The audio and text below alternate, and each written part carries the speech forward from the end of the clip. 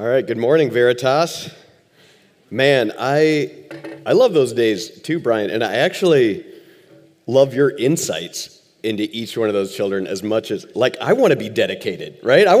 What would you say about me? Just pop back up here. Anyway, what a gift, right, to have such, very dedicated prayer and passages going for each one of those families and stuff. So anyway, Brian, thanks for pastoring well, but for all those children, really, what a cool day for us.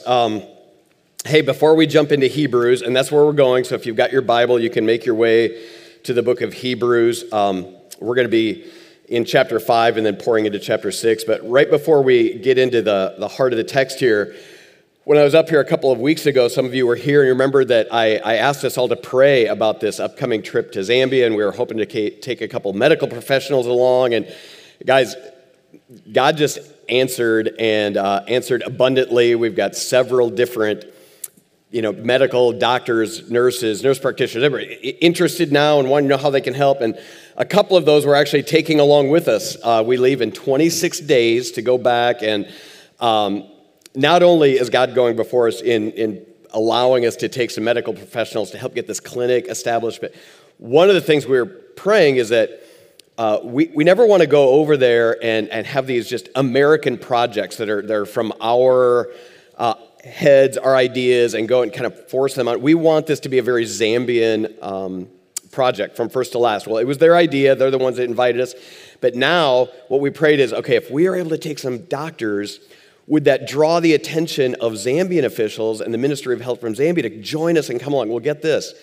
God has, in an Ephesians 3 kind of way, gone way beyond what we asked for or even imagined. We've got a member of parliament, the Zambian parliament, jumping onto our team to go with us out to that village, and he represents that territory, has a heart for what's going on in that village. So you talk about drawing the eye of the government to come and fan into flame what we're going to try to start with that clinic. We've got a member of parliament coming along. So anyway, I just feel like, yeah, exactly. Praise be to God. Praise be to God. I actually just want to pray again, this time just in thankfulness. So if you'll join me. God, you are truly, I get chills right now even talking to you about this, Lord, because you're hearing our prayers to you, Lord. And in your abundant kindness, you are going way beyond what we asked for. And so it makes me wonder, Lord, what else do you have cooking? What else is up your sleeve to show us that will kind of blow our minds, Lord? So it's not to our honor or glory. We don't want our name attached to anything. We want to see the beautiful people of Kabansa Village reached for the gospel of Jesus. We want them helped with this clinic.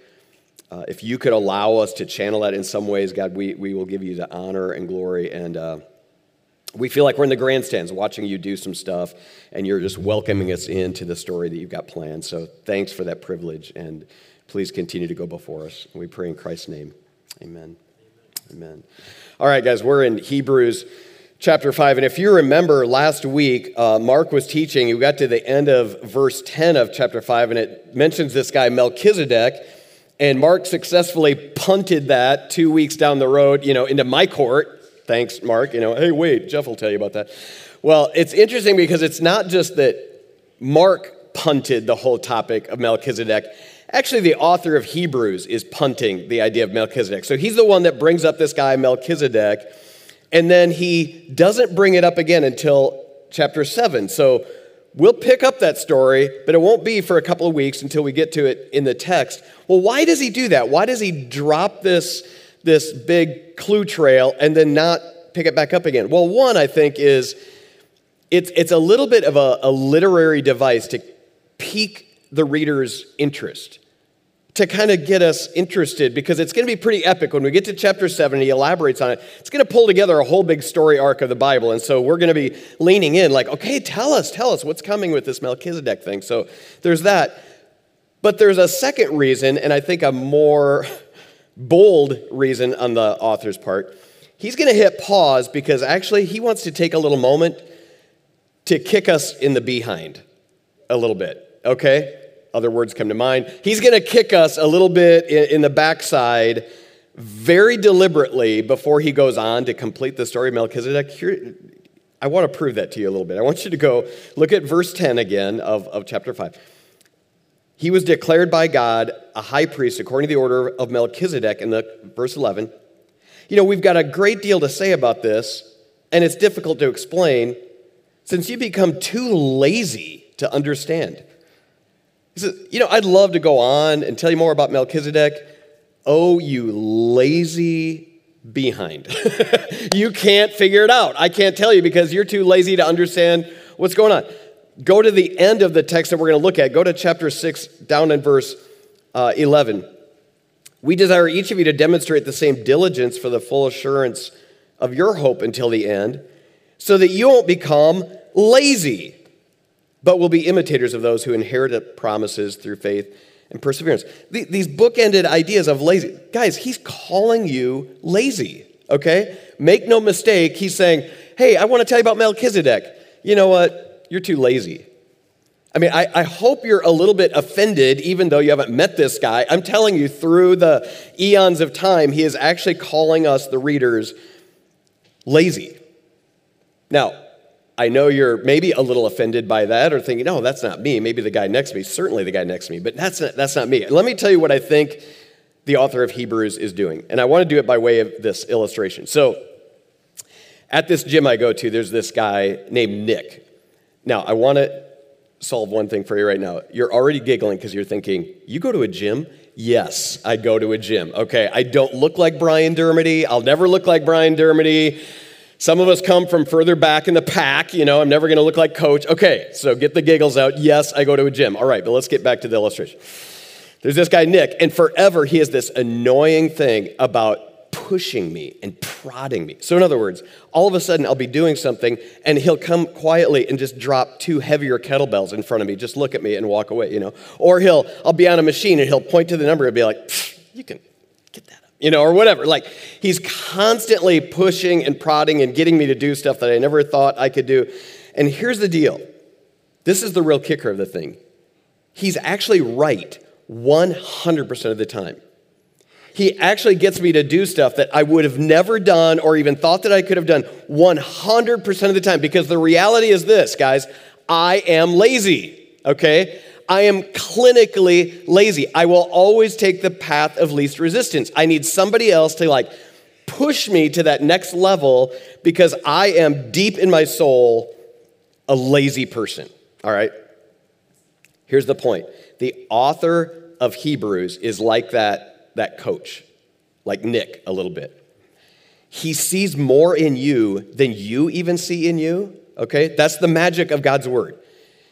He is able, the author, God, is able to see more in you than you see in you. And that works 2 ways. On the one hand, he sees more laziness in you than you're willing to admit, okay? We tend to think better of ourselves than is right, and so what he sees is laziness, and so he's going to call that out, and it might be like, what? But yes, he's going to see laziness, but then positively, you got to hear this too, he genuinely sees how much faith you really have and how much further you could actually go, how much stronger that you actually are than even you believe that you are, and so, like a good coach, he's going to get you to embrace what's really true of you and what's really true of your faith and urge you forward, okay? He really is for you. It might start by feeling a little painful and you don't like getting pushed in the way you're going to get pushed, but I'm telling you, it is for your good. It's not just that he's a bully. He's actually trying to draw something really beautiful out of you. Okay, so that's where I think this whole text is taking us. Now I want to have us just soak in it a little bit. Okay, so we're going to start in verse 11. And here's the thing. The first thing he's going to do is give us the diagnosis. And I believe this is accurate. The diagnosis is you're lazy. Okay? Here's how he elaborates on that. Verse 11. We have a great deal to say about this. It's difficult to explain since you have become too lazy to understand. And although by this time you ought to be teachers, you need someone to teach you the basic principles of God's revelation again. You need milk, not solid food. Now, everyone who lives on milk is inexperienced with the message about righteousness because he's an infant. But solid food is for the mature, for those whose senses have been trained to distinguish between good and evil. Guys, what he's saying is, this whole thing that I want to talk to you about with Melchizedek, it's not that it's too difficult to understand. It's that you're too lazy. It's not on the teacher's part. It's not that the teacher's like, man, how do I explain this? You go, no, the problem is on your end. You as a hearer, as a listener, you're too lazy to even get there, to understand. Now, this is introducing a really important principle, you guys. Very important principle from the scriptures. Spiritual growth, you guys, is not a static kind of an experience. It's not this fixed, stable experience. Spiritual growth is always in flux. Our spiritual life is always fluctuating. It's always in flux. Don't think of your journey of faith as almost like, think of a football field and you're just marching your way down the football field, but every now and then you can just stop, take a drink, pause for a while, have a conversation with your buddies, and then just pick it up again and keep going. It's not this linear thing where you're just going to start at point A and make your way to the end. No, it's more like bicycling uphill, okay? The spiritual journey is more like bicycling uphill. So I've got a picture I want to show you here. This is a great picture because this child is obviously going uphill. We've all been, maybe many of us, have tried to help somebody learn to ride a bike, okay? And if you've especially got a little kid that doesn't quite even understand the dynamics of gravity completely, if they're riding along and they start going uphill, what happens when they just stop exerting energy, right? They don't just stop and stay in one place until they pick it back up again, right? They immediately do what? Start going backward, right? We've all been there with little kids and all of a sudden, and things go bad. Thankfully, the little boy has a helmet on. All's going to be well. But I'm just saying that's more the picture of the spiritual life that we've got to embrace. Guys, I think some in the room this morning, you have known Jesus for a while. In fact, some of you would say that you've known Jesus for a long time. And in that way, you might feel like you've got a lead on a lot of the other people, maybe in your row, around in the room, that they're newbies, right? They just haven't known Jesus. So you feel like you've made it to a certain point and you're further down the field. I want you to know something. That's not necessarily true. That's actually not true for you. Because the moment that you stop moving forward, you start moving backward. The moment you start, stopping progress forward, there's this gravitational pull pulling you backward. And so maybe you even remember some of the biblical principles. Maybe you remember some Bible verses. Maybe you're still able to pull out of your backpack some things you picked up along the way. But I'm telling you, immediately after if you stop making forward progress, everything starts getting muddled in your head. And you know what he says here? You can't even tell right from wrong anymore. You've gotten to a point where you're moving so far backward, you've lost your ability. Look what he says there in verse 14. You've lost your ability to even discern what's right from wrong, good from evil. Everything is just kind of getting muddled, and you're actually acting like an infant, and it's pretty pathetic, right? All these babies that were up here, you expect them to act like babies, sound like babies, eat like babies, whatever. But when you have adults acting like babies, isn't it pathetic? In fact, we use that like, you big baby, you know what I mean? We don't say that to an actual baby. We say, oh, what a charming baby. But when we have an adult acting like a baby, we're like, come on, grow up, right? Stop acting like a baby. Guys, yes, amen. From the baby, exactly so. Guys, I really feel like we've got a lot of infantile adult Christians running around in God's church. And the key is we have to keep progressing. In fact, the word there, the reason my mind went to the gym or whatever, is that word in verse 14. Look again. Solid food is for the mature, for those whose senses have been trained to distinguish between good and evil. That word trained is the word that we get our word gymnasium from that word. Trained, gymnasium. The idea is you have to be constantly in training. And the minute you stop being in training, you start going backward. And I fear that a lot of Christians in American Christianity, and I don't need to just go outside of these walls, right within Veritas, are adult babies, sliding backward, unable to tell right from wrong. I want to meddle just one more moment in this, because I really, as I meditated on this, I felt like, oh man, God, is this a reflection of me and of my brothers and sisters at Veritas? Guys, I think there's a lot of people in the room right now who won't go a day, certainly won't go a week without feeding on Facebook, feeding on the news feeds that you get, feeding on Instagram, feeding on the Big Ten Network, whatever it is, feeding on all sorts of things that you're nourishing yourself with, but you will go weeks without nourishing on the Word of God. And when I say nourishing on the Word of God, that isn't just coming under the hearing, having it spoken to you. I'm saying feeding on it, thinking about it, meditating on it, living it out, considering what you should do as a result of the Word of God. And at the end of the day, we can't wonder why our churches are flabby, infantile, and have suddenly lost the ability to know good from evil. Right from wrong. Should we go right or left, right? It's because we're not practicing the Bible. We're not feeding on the Bible. We've left the gymnasium, right? We've left the training. Which takes me to the warning then. This next passage that we're going to go through is one of Hebrews' warning passages. It's scary, and it's meant to be. If we stay in the condition of being infantile, this is the warning that he's going to lay down. So look at chapter 6 with me. Therefore, right, there's that. Coach talked about this a few weeks ago in Hebrews. When you see those therefores, you got to say, oh, sweeping from what has come before, he's going to let, therefore, let us leave the elementary teaching about Christ and go on to maturity, not laying again a foundation of repentance for dead works, faith in God, teaching about ritual washings, laying on of hands, the resurrection of the dead and eternal judgment. And we will do this if God permits. I'm going to hit pause just for a second. We're going to keep going, but I want you to, the first thing I want you to see is this warning. We're in danger, okay? And he's going to start describing it, but think about it like this, okay? Think about it like this.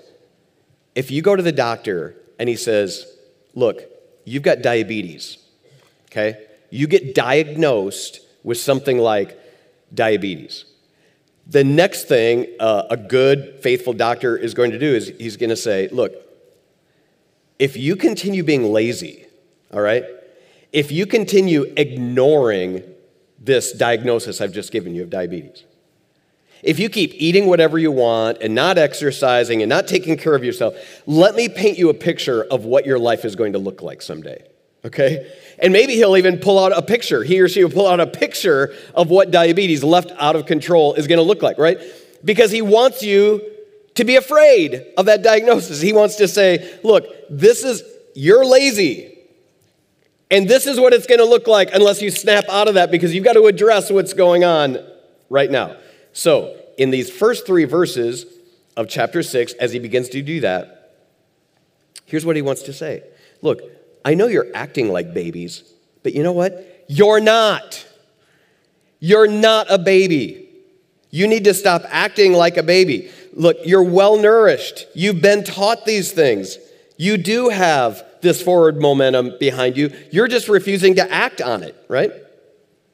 In other words, he goes, I'm not going to relay a foundation. Look, if you're building a house and you've got a foundation laid, but then you ignore it for a while, you don't come back on and say, okay, you guys, let's lay a foundation. You're like, well, there is a foundation, right? I don't need to relay a foundation. I need to start building on it. He goes, look, I'm not going to relay a foundation because I was there. I know you guys. You know this stuff. I'm not going to relay this stuff. I'm just going to remind you of what you already know. Don't relay the foundation. And he talks about these pairings of things, repentance and faith in God. That's just the gospel. You know this, that your own works are dead. They're useless. You've got to repent of your own works, the evil that you've done, and even your religion, count it gone, and have faith in God. God is the only one that can save, right? So that's just repentance and faith are just the gospel. He says ritual washings and the laying on of hands. There's some mystery to this. We're not sure exactly what the ritual washings were, but you get the idea of it's something to do with forward movement sanctification. In other words, maybe some of these Hebrew Christians continued some of the washings that were true of them when they were just Jewish, not Christian yet. We don't know. But whatever it is, it's that idea of, remember in John 13 when Jesus was washing the disciples' feet and he goes, hey, once you've been washed, you just need to scrub your feet a little bit, but the rest of your body. He's saying, you got to keep moving and just scrub up every now and then, but you're set apart. The laying on of hands is likely like when you've been commissioned into ministry, commissioned into becoming a deacon, commissioned into being an elder, maybe a missionary, whatever. He says, you come to Christ through the gospel, and then you have these marks of maturity that keep going, the sanctification, and then resurrection and judgment. That's the future hope. When the curtain comes down, right, and all is completed, and Jesus returns, our hope, resurrection, the judgment. He goes, look, you know all the Christianity 101 foundational truths. You know these things.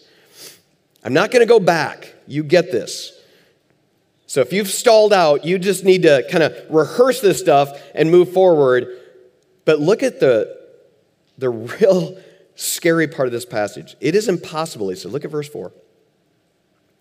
It is impossible to renew to repentance those who were once enlightened, who tasted the heavenly gift, who shared in the Holy Spirit, who tasted God's good word and the powers of the coming age, and who have fallen away. This is because to their own harm, they are re-crucifying the Son of God and holding him up to contempt. Whew. That is scary. And it's meant to be. Okay? I don't want to take any of the threat away from those verses. It is meant to be scary. But I want you to know something really important. Look at how he switches to third person. It's impossible to renew to repentance those. Later, he'll talk about their own harm. They are, right? All of a sudden, he turns to the third person. Apparently, some from their gathering, from their church, have fallen away. That's what he's talking about. They've fallen away. They have drifted. They've slipped away. They've wandered away. And it's a frightening thing, right? Because some of the people there in the church there are saying, man, where did those guys go? They used to be right with us. They were part of our community. They were enlightened. He uses these words. Look again at those words. They were enlightened. In other words, their eyes seemed to be awakened to the same truth that we were drawn to. They seemed to be coming to that city on a hill, that light on a hill, and being drawn into the truth, just like I was. They tasted, they shared. He uses all these words. It's like, look, they saw what we saw. They sang the same songs that we sang. They carried the same Bible that we carried. Like, they seem to be all in. And it reminds me, you guys, of the example among the very first disciples of Judas Iscariot, right? Guys, who would have thought that Judas Iscariot wasn't a real disciple? None of the other 11 had any idea. Guys, they made him the treasurer of the company because he seemed to be, of all of them, the most trustworthy. What a shocker that he actually was a betrayer. It was unimaginable. Right? So they're thinking, hey, I remember back in Luke 10 when they were sent out 2 by 2, one of the disciples going, he was my ministry partner. He was doing all the same stuff. He was there seeing the same miracles, all the same, tasting the same stuff, enlightened by the same things, right? And suddenly, boom, where is he? My best shot at understanding this, you guys, is going after someone who is totally fallen away is in a Judas kind of category that I think he's describing. Going after them by trying to relay the foundation for them is impossible and it's futile. Because they, like Judas, understand completely what they're walking away from. Does that make sense? It's not, oh, maybe they just missed a part. Oh, maybe if I go and re-preach the gospel to them. What the author of Hebrews is saying is, oh, they know exactly what they're walking away from. They actually were listening along and bolted. And like Judas, they're crying out, crucify him, crucify him. They are holding Jesus in contempt. Guys, we all know people who used to sit among us, and you're like, man, where'd they go? Wait a minute, we shared so much together, right? 1 John says, yeah, they were among us, but their going actually told us they actually never really were of us. Isn't that scary? But we can't take anything away from this kind of scary concept that there are people that fall away and are so deliberate, any amount of preaching to them is of no avail. Now, he gives a short story to make sure we're tracking with this. I don't think he wants us to miss it. So look at verse 7 and 8. This is almost like a little parenthetic little story just to make sure. He says, for the ground that drinks the rain that often falls on it, that produces vegetation useful to those for whom it is cultivated, receives a blessing from God. But if it produces thorns and thistles, it's worthless and about to be cursed, and at the end will be burned. Wow. What's that story? Well, I think he's picking it up right from the words of Jesus. I'll have it on the screen, but I want to read for you from Matthew chapter 13, because this is the way Jesus described in longer hand those exact two verses. I think he's pulling right from this. Listen, it says, he presented another parable to them.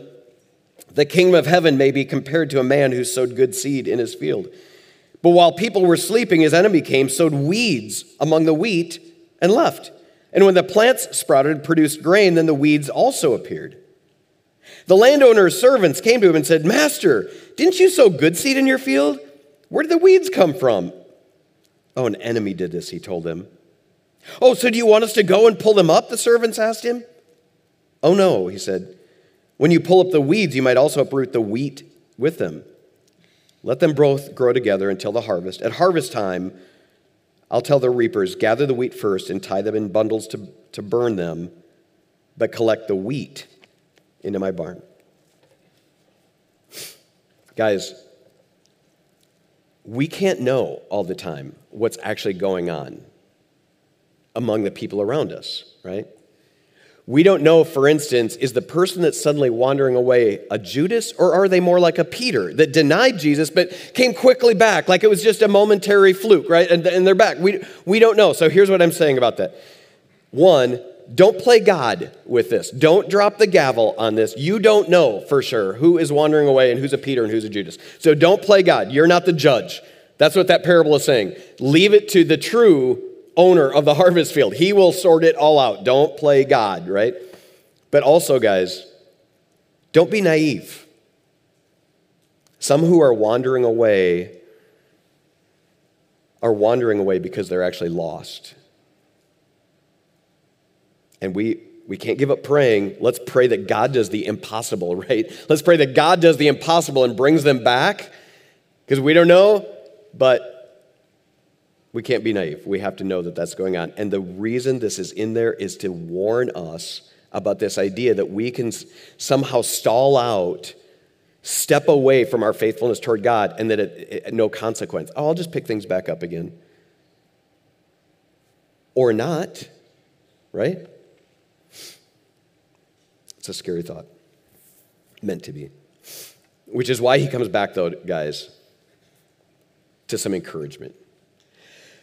Because again, I want you to remember, he's talking about them, people that weren't there. But now he's going to go back and talk to the people that are hearing this stuff, right? So look with me at verse 9. Look, even though we're speaking this way, dearly loved friends, in your case, right? So veritas, to you that are gathered here, we're confident of things that are better and that pertain to salvation. God is not unjust. He'll not forget your work and the love you demonstrated for his name by serving the saints and by continuing to serve them. Now we desire each of you to demonstrate that same diligence for that full assurance of your hope until the end, so that you won't become lazy, but will be imitators instead of those who inherit the promise through faith and perseverance. So guys, here's what's interesting, going back to even Nick from the gym. After he got me to this last week, it was jumping higher, which is ridiculous, but jumping higher on these things, than I thought I could or whatever. Later on, he sent me a text saying, hey man, really good work today. Really good, at first it seems like he's just bullying me. And at the end of the day, I realize how much he's really for me. And actually, you know what I mean? That's what I think the author of Hebrews is actually doing now too. He's like, look, you guys, I need to say hard things to you.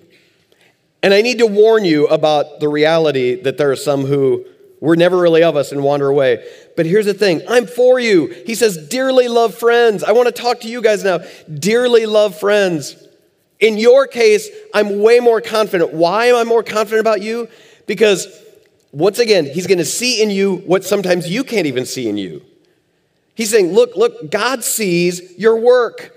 He sees that you're not drifting. In fact, here you are, Bible's open, ready to lean in. He sees that you're working toward understanding. You want to know about Melchizedek, right? I want to build on this foundation. He says, yes, God sees your work. You're here, you're leaning in. God sees your love, that you aren't just, gratifying your own self. You're actually loving other people. You're serving other people. He uses that word. You're serving other people. God sees all that. And that's means of seeing progress and forward movement, right? But he says you can't slack off now. You can't slack off now.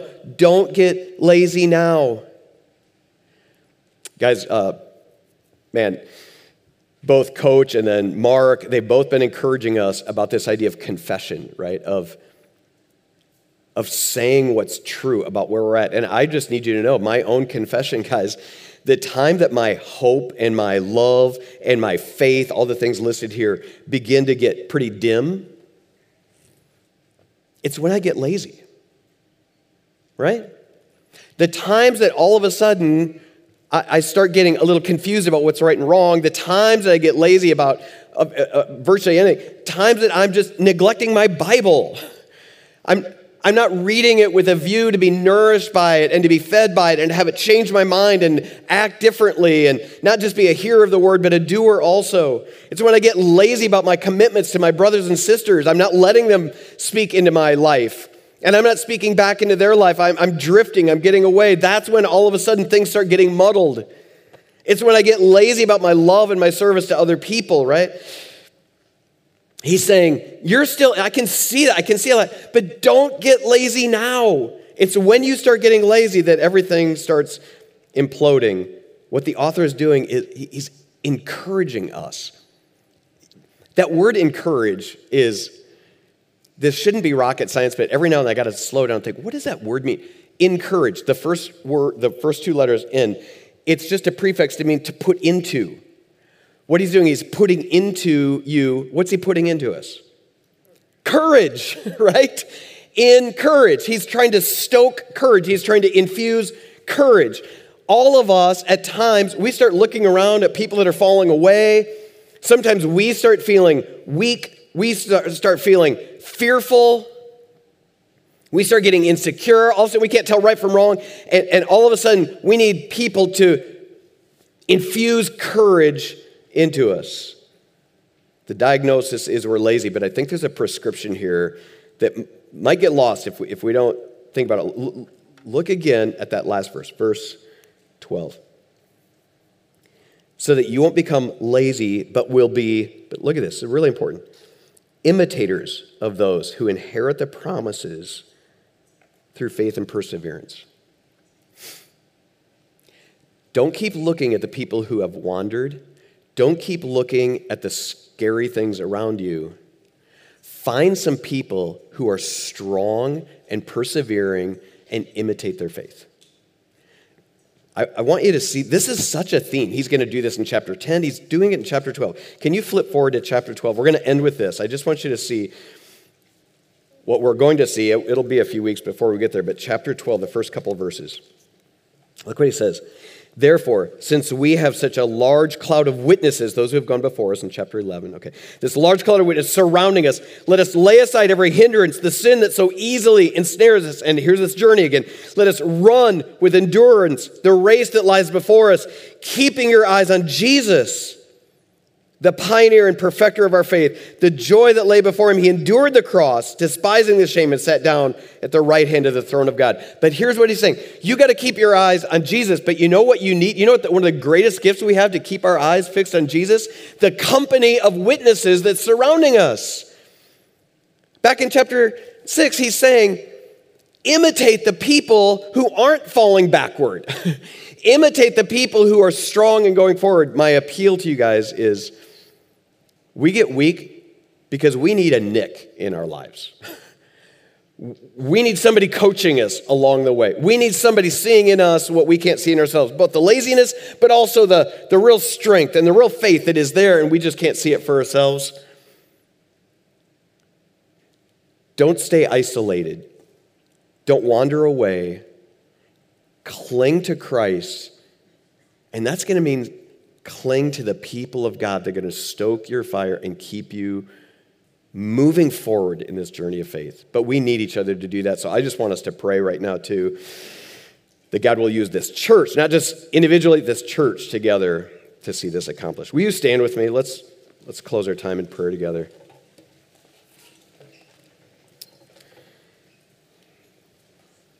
Yeah, let's pray. Jesus, there's a lot that you just laid down for us in this text, and even my weak ability to somehow communicate all that you've given us here. But Lord, your word is so powerful, so supernatural. I pray, God, for any in this room who right now find themselves just anemic, weak, maybe even wandering. Lord, we're all prone to wander. We feel it. We're prone to leave the God that we love. Lord, I pray that you'd use this text to restoke our fire for Jesus. And in doing so, restoke our passion to be connected with Jesus followers. So would you help us, God? We're weak, but you are strong.